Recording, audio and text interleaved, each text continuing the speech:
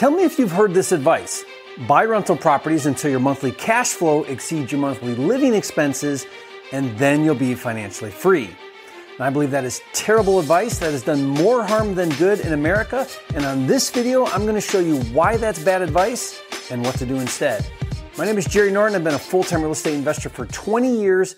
And early on when I was a new investor, I bought into the own cash flowing rental properties myth, just like millions of others.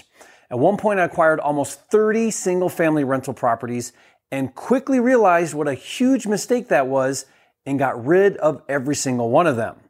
Just to prove my point that owning rental properties is a bad idea for most people, there's an entire class of distressed sellers that investors market to called tired landlords.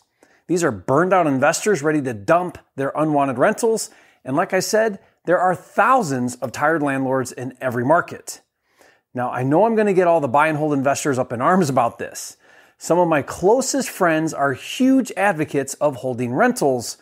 But before you leave a scathing comment, hear me out first, then decide if you agree.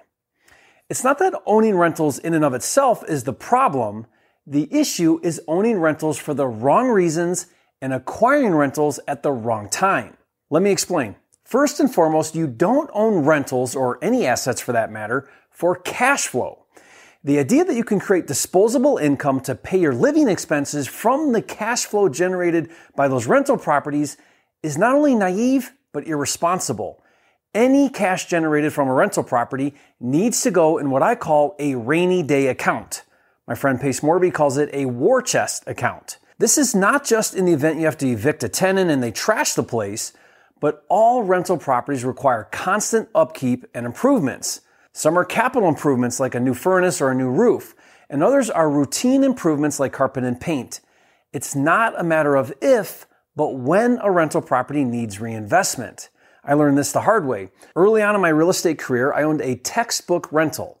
The tenant was a dream and paid on time every month like clockwork. My net cash flow was $500 a month. After 2 years of never missing a payment, I had made $12,000 in net cash flow. It was amazing. Then the tenant decided to not renew her lease and moved out. And in order to get it rent ready again, I had to spend $15,000 on carpet and paint and fixing a list of normal wear and tear items. There went all my cash flow plus some. And that's when I realized that you don't own rentals for cash flow. Now, the other reasons or benefits you'll hear about owning rentals is that over time you'll gain appreciation as the property goes up in value, while at the same time paying down the principal. Both those situations create equity. An easy way to think of equity is it's the cash you would put in your pocket if you sold the property today and paid off any loans on it. For example, let's say that you buy a rental for $200,000 and you get a loan for $160,000 to buy it. Then after years of owning the property, it goes up in value to let's say $250,000.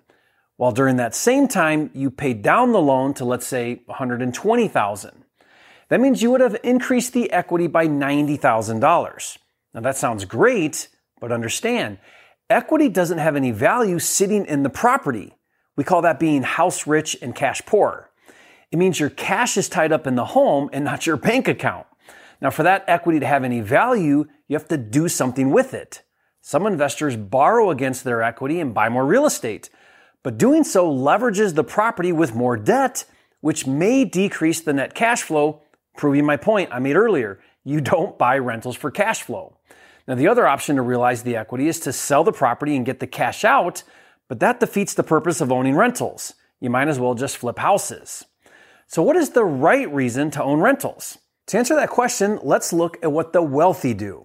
Now, I've heard statistics that 80% and even as high as 90% of millionaires invest in real estate. Why is that? The number one reason is for the tax benefits.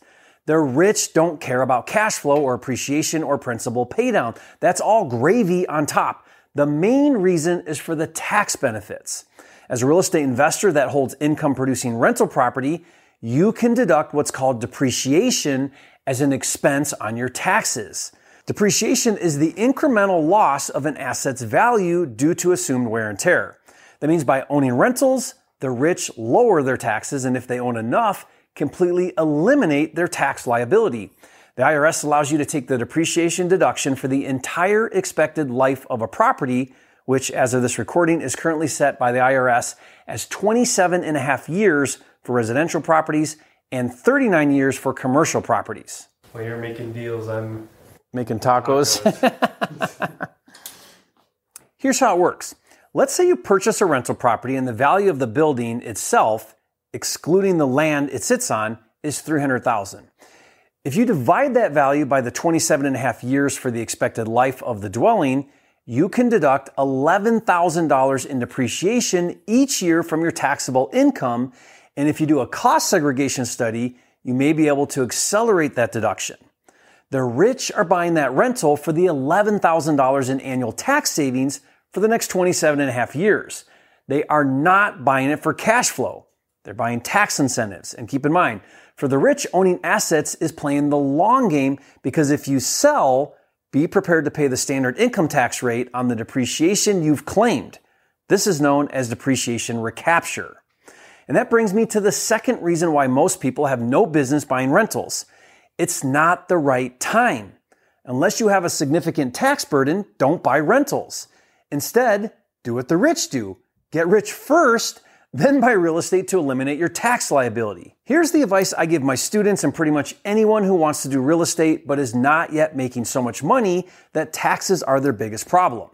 Wait to buy rentals and instead focus on creating what I call your printing press.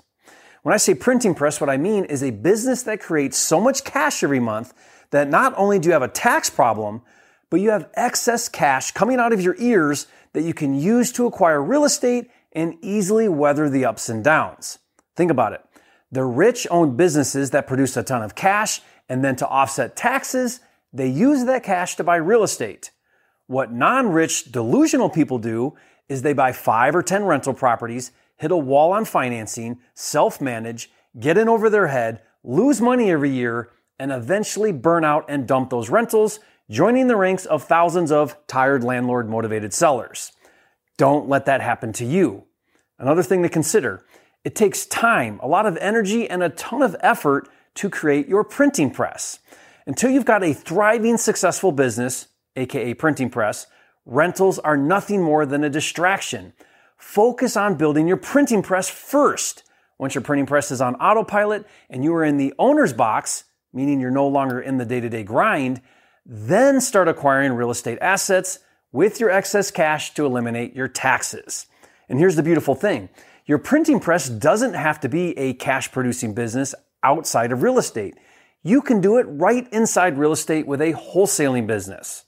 Wholesale real estate is a high transaction, high cash producing business. It's low risk because you don't own the properties. That's what I do. I make millions of dollars a year with my wholesaling and flipping printing press businesses, as well as other printing press businesses. Then with that excess cash coming out my ears, I acquire real estate assets to reduce my taxes. And that's what I recommend you do. Focus your time, energy, and effort on building a wholesale business for your printing press. Then buy rentals to offset your taxes. Now, I actually have a detailed course on how to build a 6-figure and even 7-figure business, wholesaling and flipping houses, and I'll give it to you for free.